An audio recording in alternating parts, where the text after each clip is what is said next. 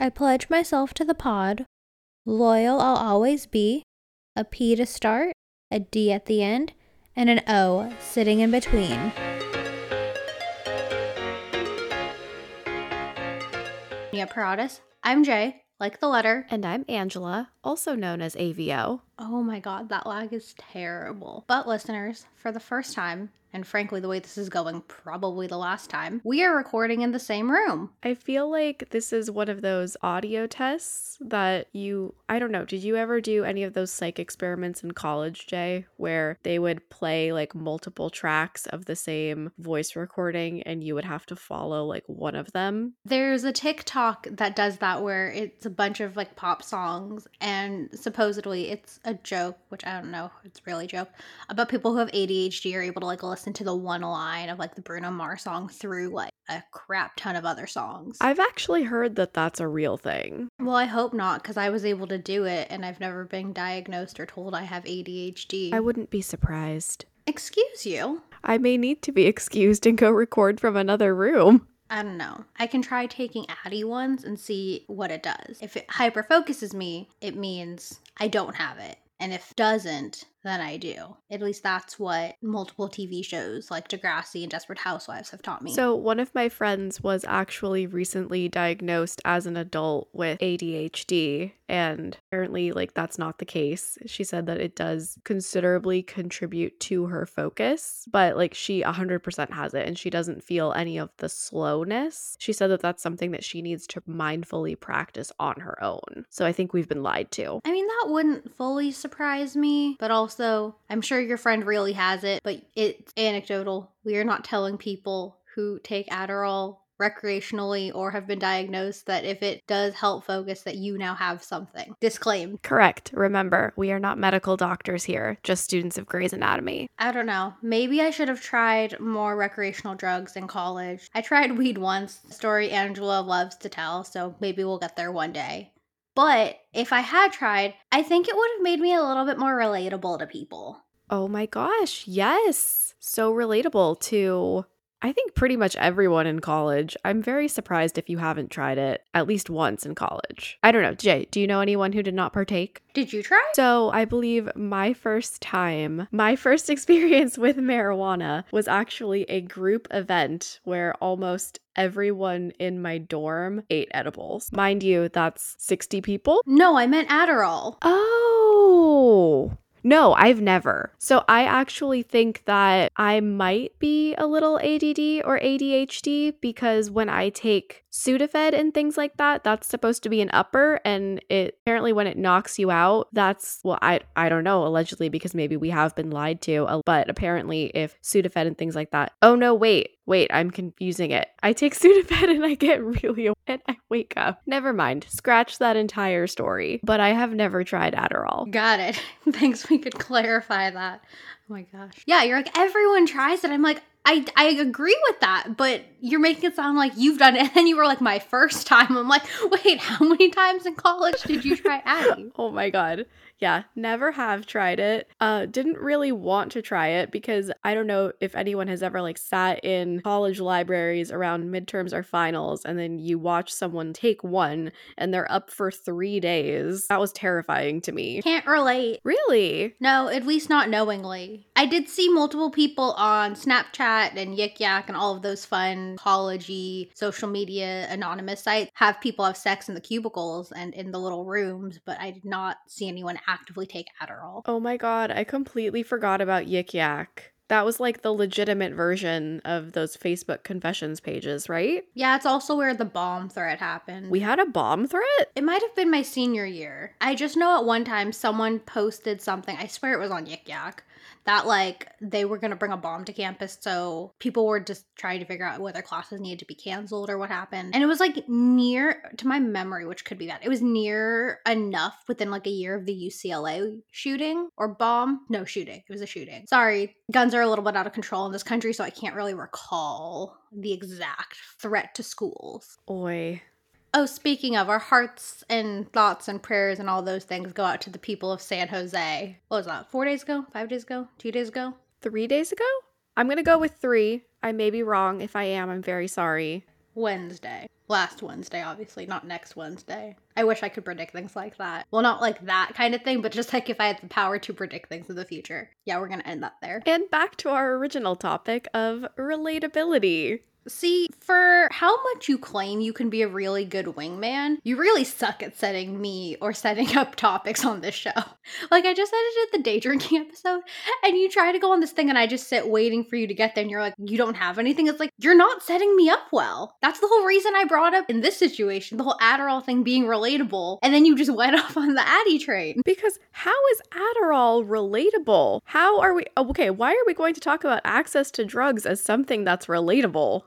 Actually, we're not even going to answer that because then that's me just going back on the Addy train. Okay, so good morning, listeners. Today we're talking about the concept of relatability throughout our society. There are lots of different ways that we use that term within business, the girl next door, in school. Sorry. And this may be news to some of you. This is not a new concept. People are very upset with relatability, and they've been upset with relatability for many, many years. But many things during quarantine, people are bored and they now have the time to listen to other thoughts and perspectives. So this is trending right now. So we'll go high level to more nuanced. So I think the first thing, which was very relatable and we were pushed for a while, now has a great new name: toxic positivity. Yes, all of the inspirational quotes and the smiles and the clapping and the laughing. And if you weren't positive every second of the day, there was something wrong with you. You weren't trying hard enough. And I think with all things that can get out of control and can take on a life of their own, there are good and bad things. Not with toxic positivity, but with being able to self-regulate your emotions and have an awareness for when one is actively choosing to hold on to a belief or a mindset that is harmful to oneself. And then on the other hand of that, there's also ignoring, pushing down your feelings, particularly in social situations where you don't want to be the downer, you don't want to be the bummer, and then you don't end up going to things, and then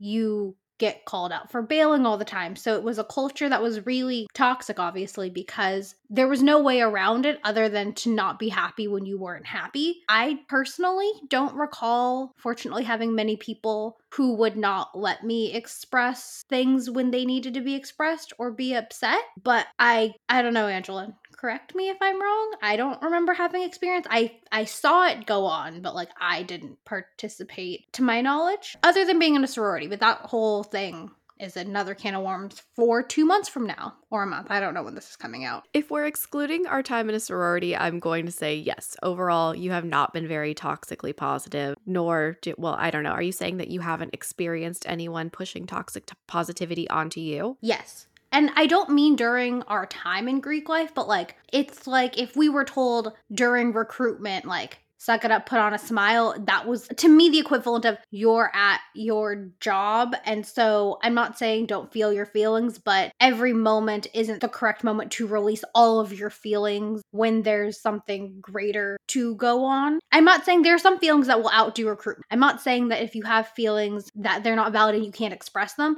But part of being an adult is about knowing how to regulate your feelings in the context of whatever is happening around you. So I don't mean during our 4 years in total. I mean like in sorority situations, particularly like recruitment or Founders Day or things like that. Got it. Okay. So, I mean, I think amongst our friends, I don't think we have very many people in our life who you could call like toxically, okay, we don't have anyone in our life who we could call toxically positive.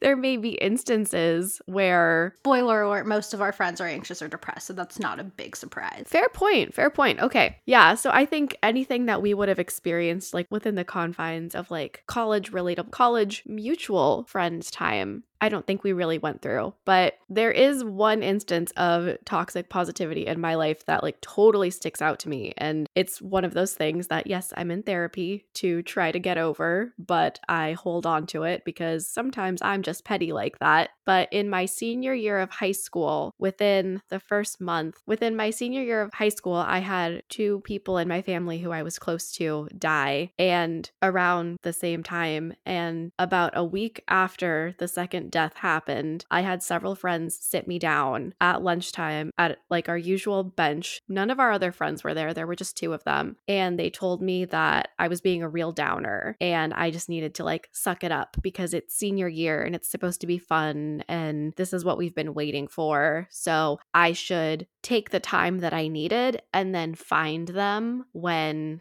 I was ready next week to get back to being good fun times, Angela. First, thank you for sharing. And secondly, I think what's most unfortunate about that is you had to endure something that no one should ever have to so closely together during such what is a quote unquote fun time of your life. And the other part of that is particularly kids and teenagers are not told how to navigate a situation like that. So it's really unfortunate that no one had the tools in their toolbox to navigate that better with you. But to me, I can also see that in the greater systemic context of we need to do a better job educating our youths on how to better understand their feelings and empathize and show compassion for others. Oh, for sure. Because it was something that happened within the confines of like these couple people and then my greater friend group. And then from there, I decided, oh, well, whatever. I have every right to my feelings and processing them and taking this time for myself. So I'm going to go try to connect with new people. And then when I did try to connect with new people and explain what was going on in my life, they ran away so fast. Scary fast. So I think that it is something that we greatly need to address with a younger generation. And hopefully, as we grow to be parents and other people in the world who have an impact on this sort of thing, we can do that. But I feel like that instance greatly contributed to the toxic positivity that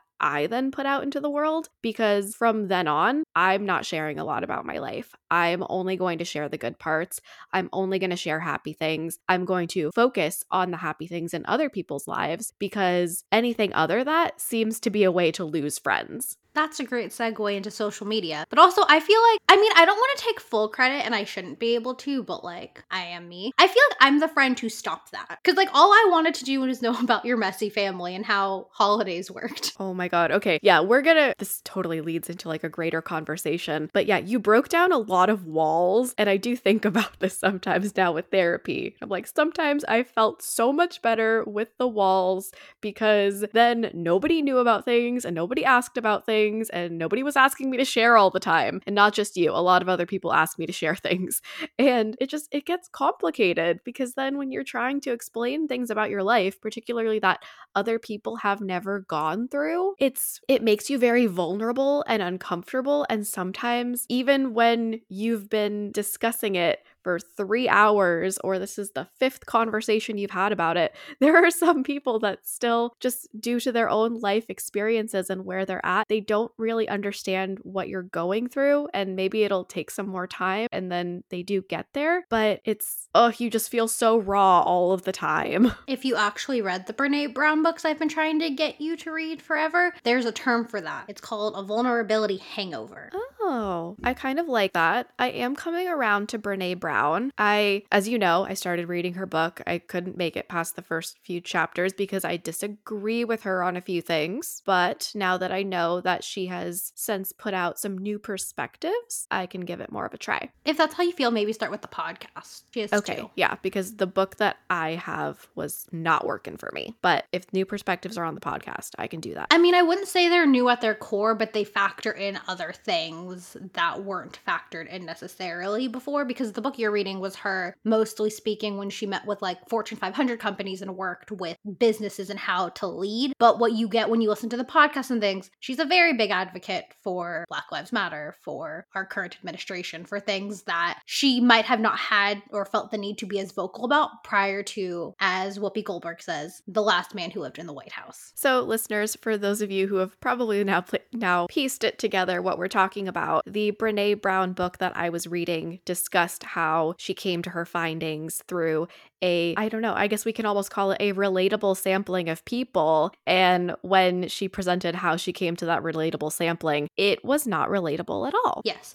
Something that I remember an interview with, and I think this is something that like was very mind blowing to me, was I was watching some show and I don't remember who it was. So I'm not going to even try to guess because as you may or may have not known from our Instagram, Angela mixed up two people yesterday. So I'm not going to make the same mistake publicly. But I was watching something and they were saying how they could not relate to the show Friends. And obviously there are a lot of things about Friends I cannot relate to. I think it's stupid how they all have jobs, but none of them are at work. They're always at the coffee shop, the apartments they can afford. All of that to me is very unrelatable and unrealistic, but it's part of me understanding it's a sitcom world. It's a sitcom thing. But more and more as things have come to light, people are like, you're telling me they're in one of the most diverse cities in the world and there's not a person of color. You're telling me that these people X, Y, and Z. And when someone said they couldn't relate at all, I was really confused because no, of course I can't relate to their exact experience, but I clean like Monica. I've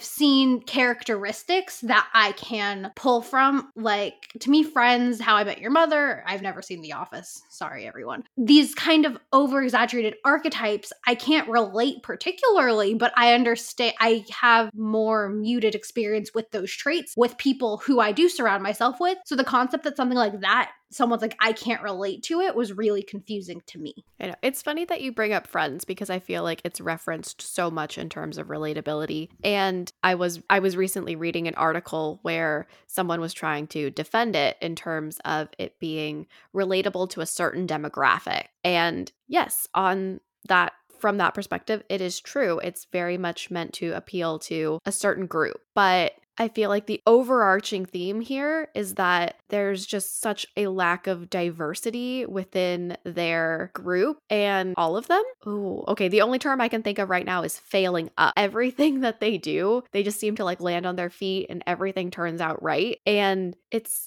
doesn't happen for everyone. Basically doesn't happen for anyone. And one of the things about Friends is that it seems to have like really like spurred on something that people seem to want to aspire to. So I don't exactly know. Like, I feel like it's setting you up to fail. I can see that, but I think I get what you're saying. And I think I'm getting a better understanding every day of how it's not relatable to everyone and things. It was just a confusing thing for me in my personal life because I preach and have pride in this, how diverse my family is. I'm not pulling the, like, I have one black friend card. My whole family, I've only known great diversity and inclusion. So I could take personality traits from most shows, from Shameless to Blackish to Fresh Off the Boat. I'm assuming probably in the Money Heist show. I don't know how to say it in Spanish, but I know it's popular. But like I can take traits and relate them back to the people in my life without being like the greater system is unrelatable. Because to me in general, I've never seen TV as a relatable thing. As much as I was waiting for Zac Efron to come serenade me, like I knew there was a high chance that wouldn't happen. I knew there was a high chance, even though I started a blog, I wasn't going to have the high school boys fighting over me after a accidental appeared suicide attempt. Awkward, if you hadn't seen that show. It's the show called Awkward. Watch the first 5 minutes, you'll get the scene I'm referencing. See, and this is where you're the unicorn.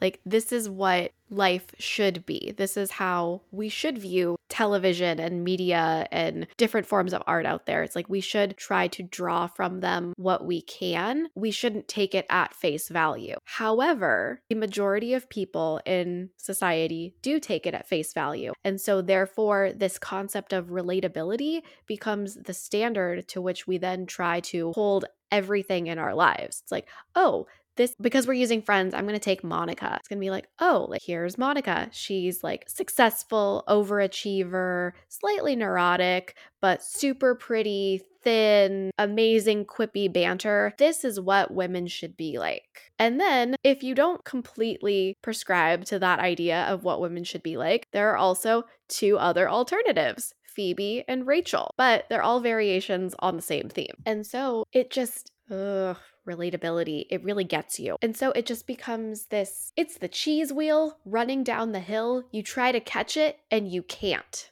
That's what I'm going with. Okay, I want to move on back to an example of our personal lives, but before I do that, can you explain to me, just because this is a more, not foreign concept, but a concept I'm still trying to grasp personally, how a show like one of our favorites, Grey's Anatomy, is different? Like, I'm not inept. I hope that's a word we haven't canceled yet. I'm not inept. Like, I understand the difference between Friends and Grey's Anatomy, but for me, similarly, I pull from Arizona's Love of Children, Christina's drive. I hate Meredith. Mark and Lexi's kind of ability to kind of, wish I had her relatability and quirkiness to always seem to say the wrong thing, but like that. I love Callie and how strong she is, how that differs from Friends. How someone who didn't grow up in the terms of my family and the way I see relatability, how someone could differentiate that, if that makes sense. So I love Grey's and Japril for life. I am April Kepner, but I'm actually on the border of canceling Grey's.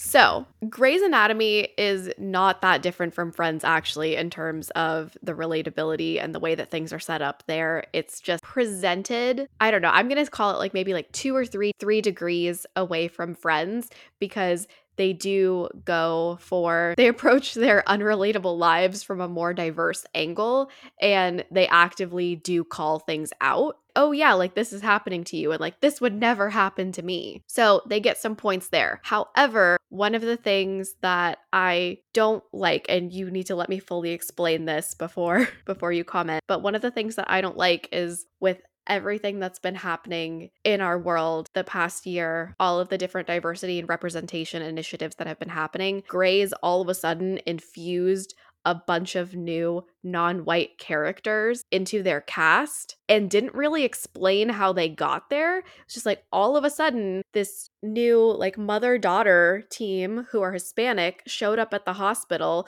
No explanation of why they're there. Just for COVID? Are they on loan? Did they transfer in? What's going on? But all of a sudden they have them. There are some background cast is looking more diverse as well. And they're now tackling issues from a year ago. They've written them into the script with the death of George Floyd and Breonna Taylor. So they're getting there, and that's how they're working it into their script. But it doesn't quite feel genuine. It feels like they've kind of been placed in and they were hoping that we wouldn't notice. The whole mother-daughter thing, they came in as they were part of the new resident class. I do not remember them at all. I have never seen them. Yeah, I'm not saying your feelings aren't valid and your point isn't valid, but yeah, they came in when Karasik was in charge, because he was like, okay, one of you is going to be like big last name and one of you is like little last name. Like, they've been around. Are they getting more featured and more character? Yes, but they didn't just throw them in this season. Did I miss an episode? Do you remember when Karasik was given their new residence? Because that's the episode it happened in. But they were featured. They were 100% there. Again, I'm not defending Grey's Anatomy as a whole, or not saying that they're not doing this. Just that particular point, I want to correct. But the overall sentiment, I can understand. And this also, I'm not saying this for sure, but okay, that's current Grey's Anatomy. But go back and think about in 2004 when that show first launched and what it did and what was going on then. We can always go back and figure out a reason to cancel something or to criticize it or keep it accountable, whatever term you want to go with, it feels best. But for what it was doing when it was seasons 6 through 9, do you still see those problems for the time in which those were happening, when Shonda still had control of the show? I do. And I think especially as some of the actors who now no longer work on the show talk about how they would have liked to have seen their characters explore more of their diversity angles, I can totally see that. Okay, fair enough. I'm not saying in general what you're saying isn't correct and accurate to what they might be trying to appease or to stay relevant or to whatever they're trying to do, or whether it's them seeing a way to showcase diversity in a way they hadn't previously. All of the above. Just the one point about the mother and daughter, that they were there prior to this season. They didn't just chuck in to like a Latinx mother and daughter into the show and like fuse them in. They did get more screen time, but they were in that resident class. Well, see, again, if I potentially missed like 1 or 2 episodes and those were the the only two where they have been seen and they've been a part of this resident class, what does that say about what's going on within the way that the show is being run that I feel like they're brand new? I mean, fair. I felt the same way about Helm for 2 seasons, though. Oh, love Hellmouth. Love her. But yeah, she was, and I'm just saying, like, sometimes I've seen this happen with other resident classes and things where Grey's like, and again, I'm not saying this is right. That's just like what I've observed. Like, I remember, was just in the background of everything. And then it's like, oh, you have lines. Oh, I see you in every scene, but you're not talking. So again, Grey's has work in its show running and writing process, but this isn't the first time they've brought in a resident or residents and not really featured them much after first bringing them up. We can comment, though, on how the residents you can remember are Joe Wilson, white, Andrew DeLuca, white, Meredith Grey. You can also focus on who they do focus on from the resident classes and how they do lift them up and who gets screen time. Oh, definitely. And I think as well, but I guess now since we've moved on to this new resident class, the previous resident class, didn't they almost completely dissolve them? You never see any of them around anymore except for Guy, who was in the military, and Kadri. I couldn't even tell you who those people are. I think Grey's never got its footing back with the resident class after the plane crash. I really see Grey's Anatomy as like 2 different shows, and frankly, like 3 acts. There's seasons 1 to 8, then there's 9 to Christina and Derek leaving, and then there's everything after. Personally, that's how I separate Grey's Anatomy, because I think, but after season 8, they never really were able to figure out the resident situation well again. But now we're digressing too much. All right, back to relatability. Okay, so I know you're probably dying to talk about this one. On a few occasions, I have said that Jay's personal style comes off as unrelatable. And I have come up with a better word. You're not going to like this word, but I think it's a better word to describe what I actually mean. Does it go with my affected accent? Oh, completely. I think what I actually mean when I say that your style is sometimes unrelatable, and I'm very sorry, I'm apologizing in advance, I think I mean not personable. So it's not that there's something about you that, it's not that there's something necessarily unrelatable about the way that you dress. It's just that I think from my perspective, it could be a little bit more warm and welcoming. Ew. No? And should that be what I do on my Bumble profile? Your friends would describe you as, sorry, you didn't say unapproachable. What personable. Was it? There we go. My recommendation for a friend, unpersonable dresser. Okay, so the Bumble profile is what brought this conversation about. And I think it was all of the black and white and not smiling. Would you approach someone who was wearing all black and white and not smiling? Would you feel warm? Would you feel welcomed? Would you? I understand the feedback that my friends have so graciously given me time and time again about the way I dress. And this to me kind of goes into the more nuanced part of this conversation that we're going to have, which is about how this all falls back to me, as most things do, to capitalism and white supremacy. Ready? Okay, let's do it. So I am aware that current beauty standards are set based on, at least in America, are based on systemically white men's preference and capitalism of how to sell women, how to appeal to that preference. So the whole thing with me knowing I dress unpersonably, Angela's the English major. I do math. What that means is that I don't look approachable to men who I might want to date or to friends I might want to make based on current state. The whole smiling thing I get, but again, you shouldn't be telling women to smile. Simone Biles on Dancing with the Stars, if you haven't seen that clip. But I also know at the same time to date and to hopefully find a partner sooner rather than later and to make friends and to do things, I need to alter some of these things to fit more into quote unquote relatability territory, which is a sticky spot because then I'm also feeding into the narrative, into the beauty standard, into relatability, which strengthens all of these systems that we always talk about, which somehow some people don't understand the concept of. Well, see, I don't necessarily think it's about you changing the way that you dress or the way that you look. I think it's just about being aware of it and knowing that in your super sleek all black outfit, outfit, not smiling, sometimes maybe you have to make the first move to show that you're open and ready for that kind of contact. Because I'm not saying that we necessarily have to make other people feel comfortable, but there is something about showing like a mutual openness that does help build and foster relationships. And sometimes not smiling on dating apps does not necessarily show that you're open to the mutual contact. I'm smiling in most of them. There was just 2 or 3 I wasn't smiling in. And one my face wasn't in at all. In all of the in your first 6 lineup photos, you weren't smiling. And then your head was chopped off in one of them. It looks like the same thing that we complain about from men. We're like, oh, douchebag who doesn't smile and only shows his abs. I just pulled them up. I'm smiling in 4 of these. 4 out of 6. Yes, after we altered them. No. The originals, I was smiling in 4 out of 6. I just pulled up the photo. Resend these. I'm looking at them. These were not your original. Yes, they were. No, they're not. You were wearing all black and white and not smiling except for the yellow dress photo. Those were the first 6. I don't know what to tell you. I shall continue to respectfully disagree with you. These were not the first 6. Okay, well, either way, these 6 I still was told I needed to edit work on be better. But either way, I understand the smiling and approachability thing. My issue was with what I was wearing.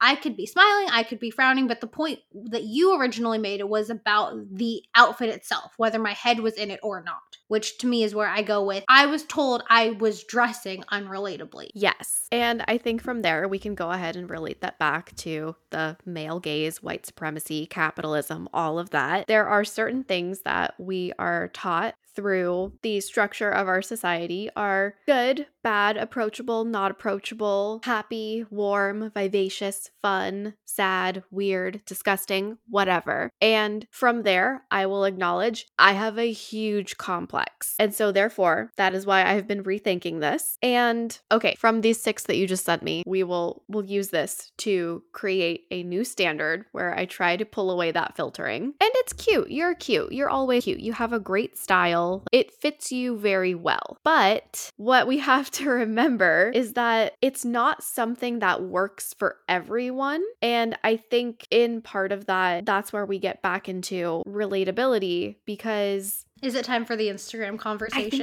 I think so. Sorry, we're switching all the gears. I mean, I don't think so. It's a natural transition. So I remember being in a sorority, I don't care where you are, West Coast, East Coast, South, wherever, your Instagram is subtly and not so subtly told needs to appear a certain image, leaning back into that toxic positivity stuff. So I, like most young, impressionable females, had a big thing about my Instagram. So what it led me to do is turning off my notifications because I would literally get mini panic attacks when I would post a photo. Now I post once every 7 months, and when it doesn't hit the target, I get a little sad about it. Luckily, the photo I posted in LA proved my zillennial side still, as like a boomer would say, still had it.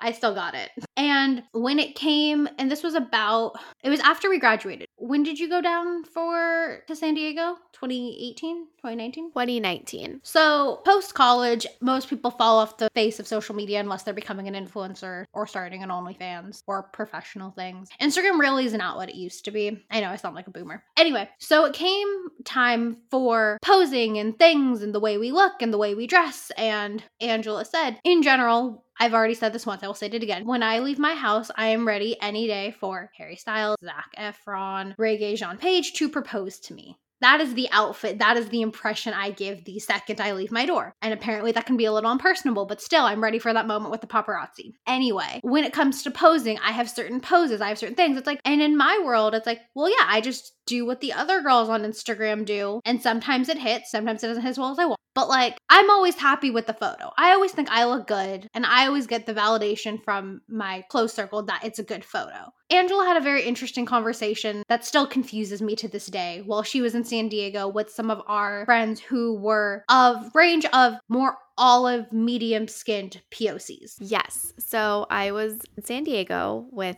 some of our friends, and we all happened to be non-white. And we went out for a friend's birthday, and we went to this super lovely Instagrammable place, the Carlsbad Flower Fields. If anyone has ever been there, it's beautiful. Totally recommend it as like a nice day trip. And we were taking photos for like the first hour that we were there. Then we went to a wine tasting and everything. And then on the way home, everyone started getting their photos ready to post on Instagram. And I found some that I liked, but I didn't love, and I was trying to figure out what to do. And everyone else in the car is way more fluent in Instagram than I was. So they were helping me out. And I started talking about another person who several of us followed on social media that we knew from college. And I was just like, oh my God, I wish I could be like her. Like, she's just so flawless and effortless in every one of her photos. And they all stopped and turned around and looked at me. They were like, seriously? And I responded. I was like, yeah, of course. Like, just look at her. And I pulled up her Instagram. And one of the girls turned to me and she's like, honey, you know it's just because she's white, right? No, what are you talking about? You think she's super pretty and effortless and flawless because she's white. She's like, look, if you look at her,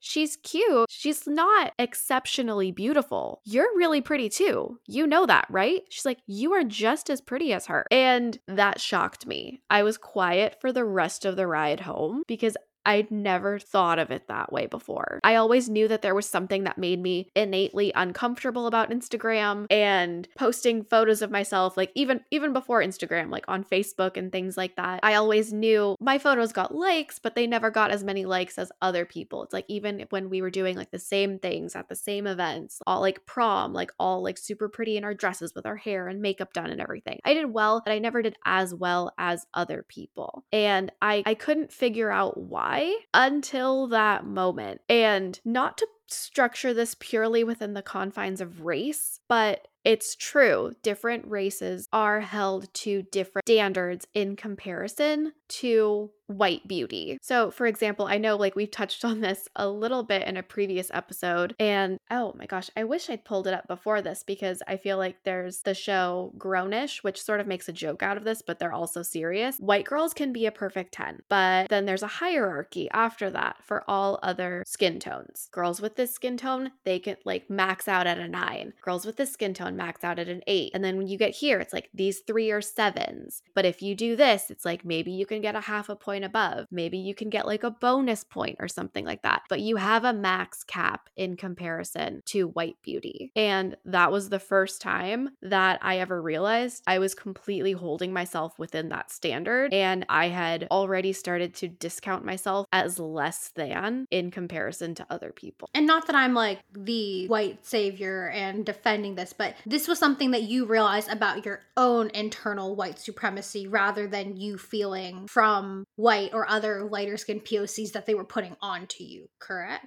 I'm not saying they didn't contribute, but this overall kind of revelation was more about the way you viewed yourself than completely. Anything else. It was something that I then like took the rest of the night. I stayed up for like hours like thinking about, and then started to have conversations with other people about, and found out, and especially from now TikTok and Instagram because I use it more, there are a lot of other POCs out there who feel exactly like I do and are just as befuddled and sad because they're, especially now as Jay and I are new to the world of content creators, like there's so many content creators out there who are trying to do their thing and they're held to unrelatable standards. There's this new TikToker who I've loved watching that I recently found. Her name is Kira. We'll leave it in the show notes and we'll probably tag her on Instagram because Kira Brow. I found her and she says a lot of the things that I can understand as well as things that I'm still learning and working on. And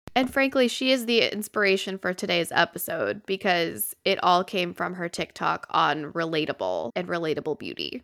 So there's this other TikToker. I'm sure if you're anywhere near my algorithm or not, you've probably seen her videos. And she does a series of why X TikToker blows up, why X TikToker influencer grows the way they do. And one of the first videos I saw of Kira's was her responding or stitching, if you're on TikTok, to or because they're white. One of the TikTokers who I really like to watch, her name is Tinks. I'm sure she's verified. Most people have seen her. Someone did some digging into her background and realized she's naturally wealthy. And the thing is, what people a lot of times don't realize, similarly to friends, similarly to things, is those who seem relatable and who feed into their relatability, aka also Rachel Hollis, who I had Angela look into the drama around that last night, we don't realize the things because what they do, and this isn't like, I don't think this is a vindictive thing. Everyone's had an experience with the bad date. Everyone's had an experience where it's like, oops, I fell in front of a hot boy. And they lead with that. So there's a certain level of comfort and vulnerability you feel. And what it does is it fogs out some of the other things. Like I saw this video yesterday about Taylor Swift. I'm not going to, whatever your thoughts on her, ignore them and just like listen to what I heard. So everyone, she talks on how a lot of times how she's self-made and how she's self-made in the music industry. Both of her parents were in investment banking. Her dad owned a branch of a firm or was the president of it for years. And her mother was an investment banker as well. So even though she had necessarily no connection to the music industry, no things, she had the time. She could book a flight to LA. She could book a flight to Nashville. They could stay in hotels and push her around to county fairs and to things, which is another privilege, time. And I don't think people realize that big correlation between money and time to do this. A lot of content creators who we see who are wealthy, no matter what color they are, have the time to be content creators because they have the luxury of not worrying about doing a 9 to 5 or getting that in or making sure they have enough money to eat or to live. And that's the stuff you don't see in a 15-second TikTok or a 1-minute Instagram story. That is that big gap. That's just an unspoken one on social media. I know. I was completely mind blown when I found out that most content creators don't actually have another job that they do. Like their sole source of income is content creation, or it may be family related or from a spouse or something like that. Like it's crazy. I think one of the biggest things to remember here is that for everything that makes one person on the internet seem relatable to you, there is a lot that you're not seeing. And I feel like we don't focus on that enough. Like we earlier, like before, like with like friends and TV and media, a lot of people just take things at face value. It's like we should be looking beyond that. We should be looking deeper. It's not necessarily like being investigative or like prying into someone's privacy, but it's remembering that these people who you aspire to emulate, they have this completely separate life behind the scenes where there's a lot of stuff going on that you might not know. Definitely. And then this also goes into the greater point, which is, I don't know how many of you know Rachel Hollis, have read her books. She's a white author who basically built a brand on those, this is what I look like when I wake up. Do you take your coffee this way? Oh my God, my husband and I did this. And now her husband and her are divorced, but like that's even a thing.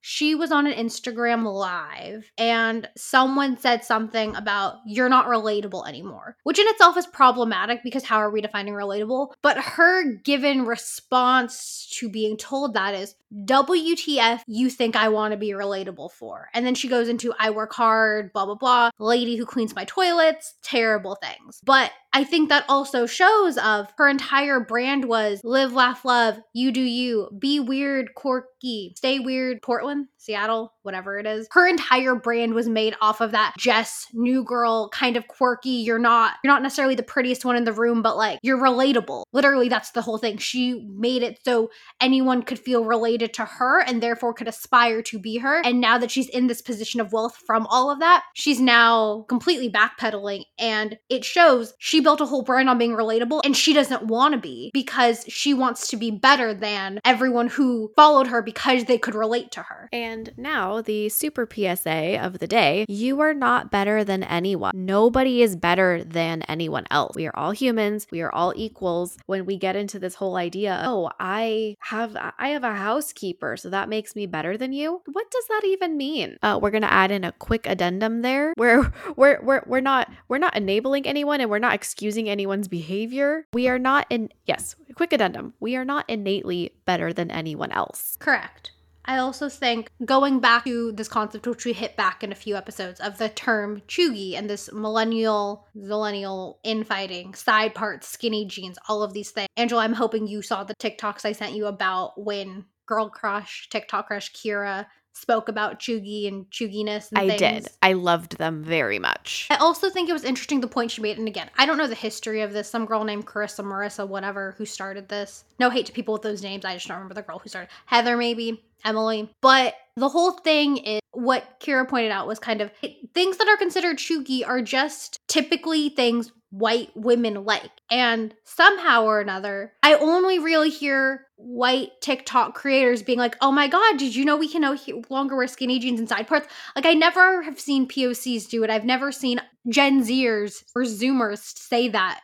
It's always been millennials saying, oh my God, have you heard this? This, I think, especially goes for white women. And again, this is not me excusing, but this is me empathizing. And this is for women in general. Have you ever seen it where a woman had an interest and somehow it wasn't downgraded or made fun of? Like, if a woman like, I mean, Angela, I know this one's for you. If a woman likes sports, it's cute. Like, oh, like which player do you like? What mascot? Oh, it's because you like the cheerleaders. Oh, a woman likes chess. God, she's such a big nerd. Like, how does she do it? She likes cooking. Oh, she's gonna be such a great mom and homemaker. There's nothing a female can have an interest in that somehow doesn't get invalidated or put down or talked down to. And particularly within our system of white women being so close to that power, they're also kind of like Abby Lee Miller says, I quote her more than I think realize I do. Second place is first loser. So white women also have the most to gain by holding these things and creating more levels within themselves to put, unfortunately, to put each other farther and farther away from the patriarchal supremacist power. That was a lot. No, you're good.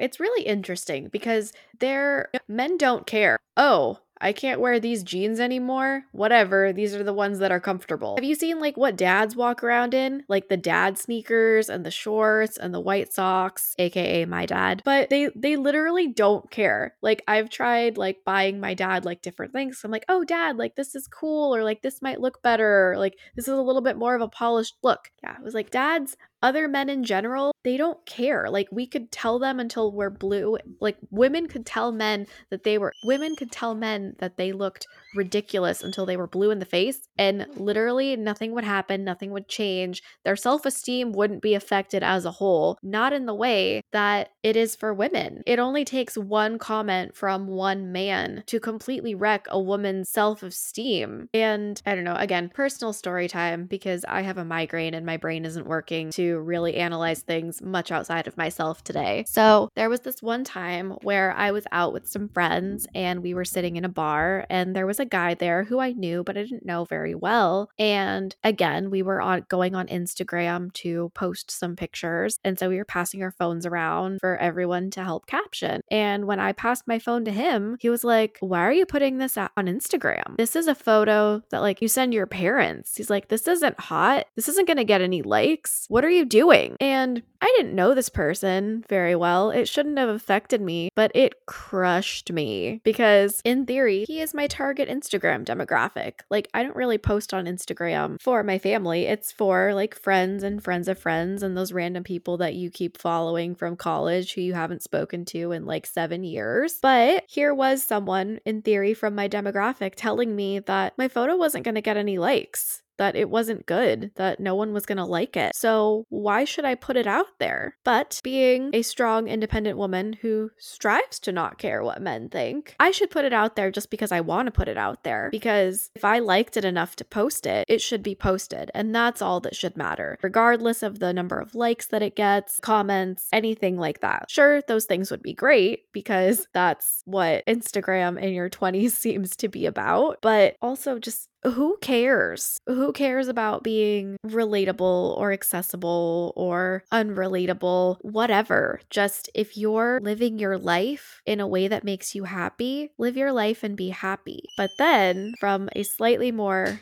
convoluted perspective, as Jay is now back, the things that we do to live our lives and make ourselves happy can sometimes then create a further divide when we don't think about the full impact that they're having on our fellow women. And thank you again, Kiara Brow, giving us this. Well, I guess, I don't know, Jay, I think there are 2 TikToks that really relate to this. This idea that we need to be mindful of the things that we do that influence our appearance, particularly in the way that further creates a divide between beauty accessibility for all women. We did a video on women getting plastic surgery, or anyone, but particularly women getting plastic surgery and on how I similarly agree women have the right to do whatever they want to their bodies, faces, whatever they may be. However, in the greater system of capitalism and white supremacy, all getting surgery does is widen the beauty gap and the standard, because then it has to go with access, and to obtain access you need money, which feeds into capitalism, and the beauty standard gap gets wider for women who can't do that. Because originally my stance was a woman should do whatever she wants to her face. Like, it's not my business, whatever makes her feel confident, happy. And I still stand by that. I will never judge another woman for getting plastic surgery or any, what's the word? When it's not cosmetic procedure that they feel is right, whether that be filler, Botox, facials, waxing, whatever they may be, that is fine and that is none of my business. However, at the same time, it does as a system build the blocks into our current system, which I didn't realize until yesterday. Because one of the examples she gave is if women were separated and put on planets by themselves, would they feel the need for surgery? Would they feel the need to change anything? And the answer is no, because half of it is comparison. And yes, some comparisons, yes, I agree that comparison is the thief of joy. At the same time, though, multiple mindsets of scarcity and worthiness and connection, which unfortunately should not be tied together in society, but they are. Because I had this thought about it. I'm fortunate enough. I would not go as far to say that I have pretty privilege in all of its forms, but especially within my peers, but I grew up being told my entire life I was beautiful, I was pretty every time a family friend would see me. I was never told anything wrong about the way I look. So I assume that is some sort of pretty privilege. And I like the way my face looked. However, if I felt the need to, let's say,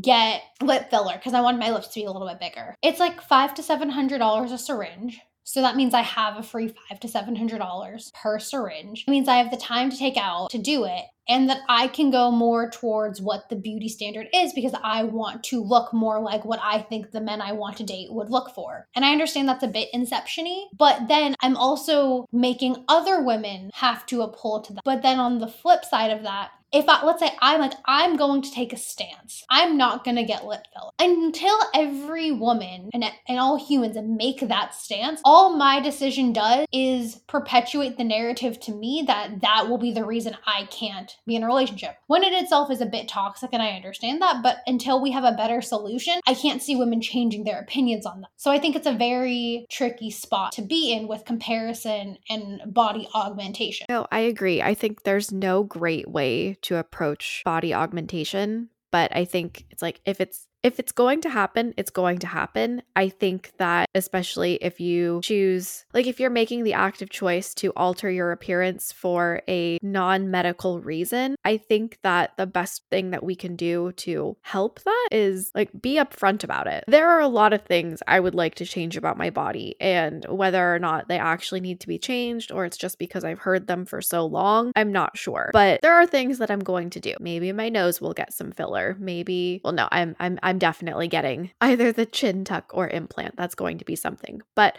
I'm also not going to pretend that I just look this way. I plan on being very upfront about it because I feel like that's the best thing I could do for other women is to acknowledge that I didn't always look this way. And what you're looking at right now isn't real. It's not something that I could just change on my own by diet or exercise, but it's something that helps me feel like the outside matches my inside. Does that make sense? Because I know the inside is the one that should matter the most, but I really do understand the idea of your reflection not matching who you are. I think what you're saying is something that just everyone should openly say. The other thing though, which I'm not trying to shame anyone. And I guess I'm still working on the way to do this with this new revelation. And yes, I don't have to completely agree with everything that Kira says. Just a lot of the things she says articulate in a way that I am able to think about things in a palatable way for me to grasp certain concepts and to think about things. So when it comes to plastic surgery or any sort of augmentation, I also think one needs to be reflective on the privilege they have to do it and the privilege that will be gained by doing it, along with admitting it. Oh, for sure. And I think also acknowledging some of that sacrifice as well, because I think that there are people that actively decide to save for plastic surgery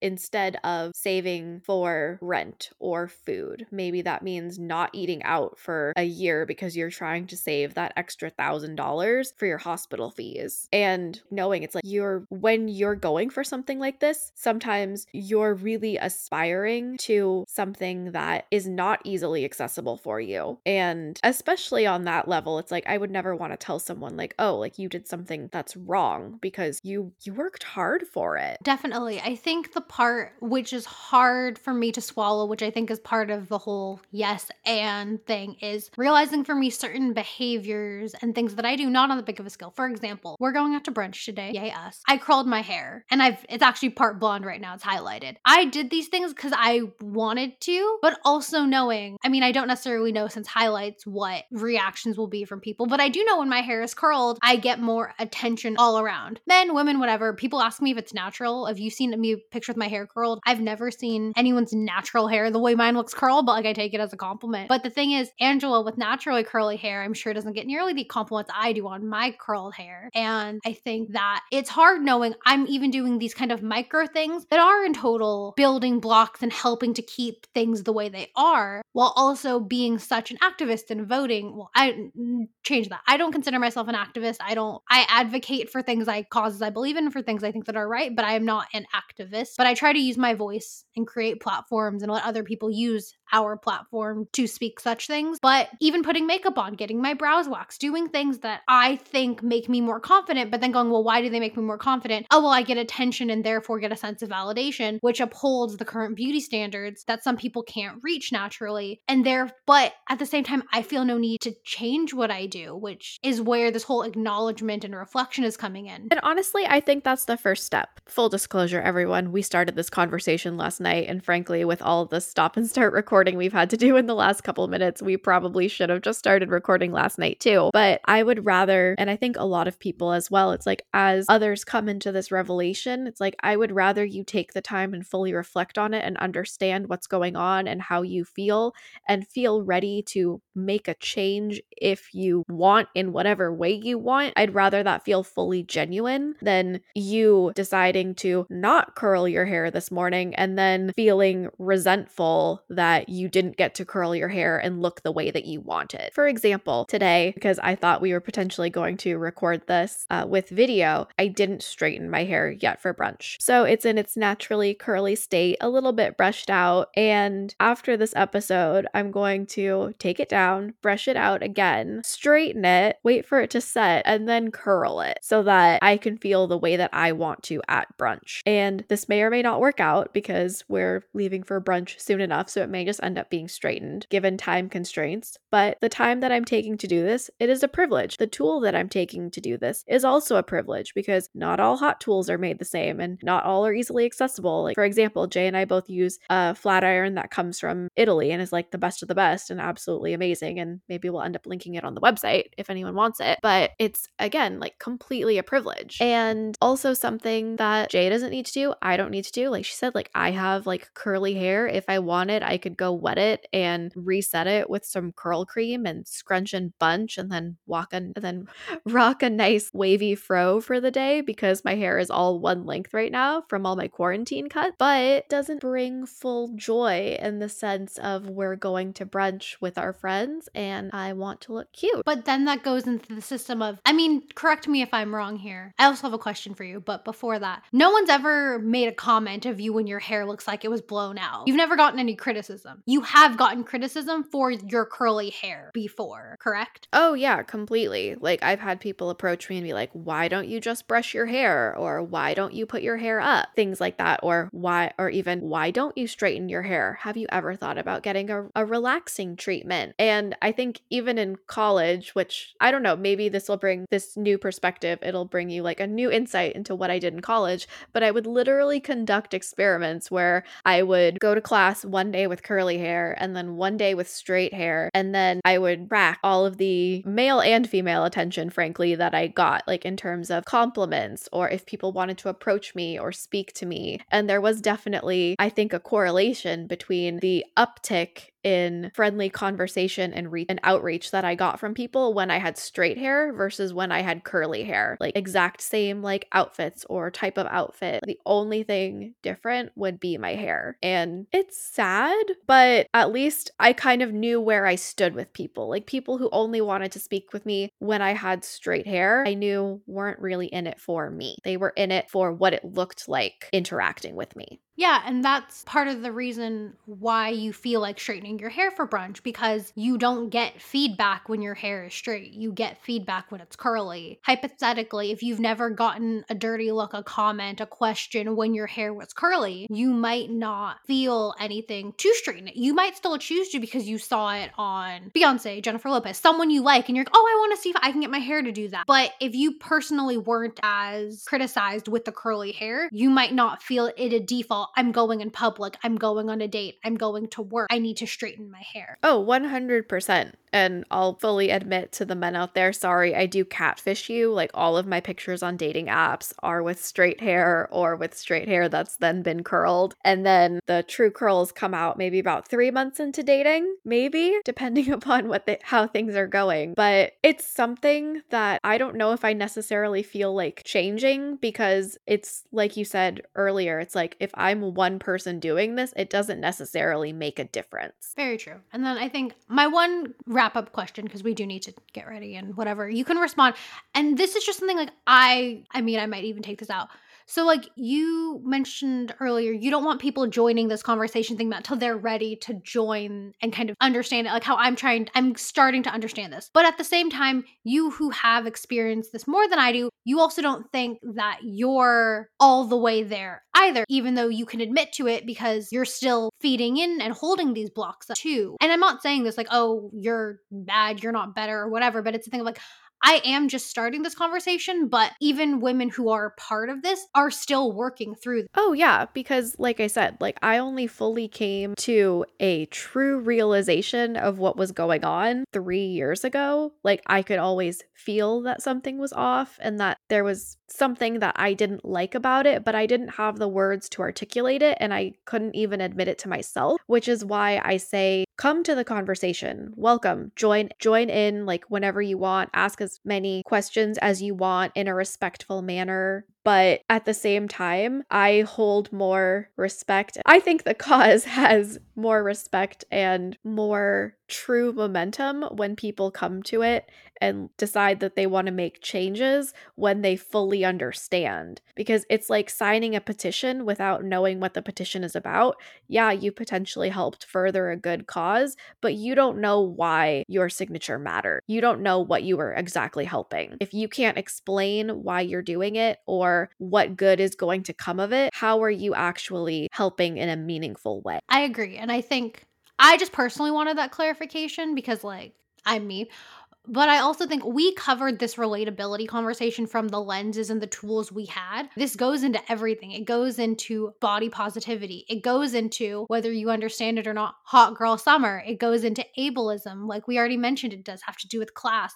Relatability in all of its forms, toxic positivity. Relatability in itself, similar to words like normal, are problematic in the way we speak, because when it comes down to someone you think is relatable, you're 9 times out of 10 gonna get friends more than you get help a girl out.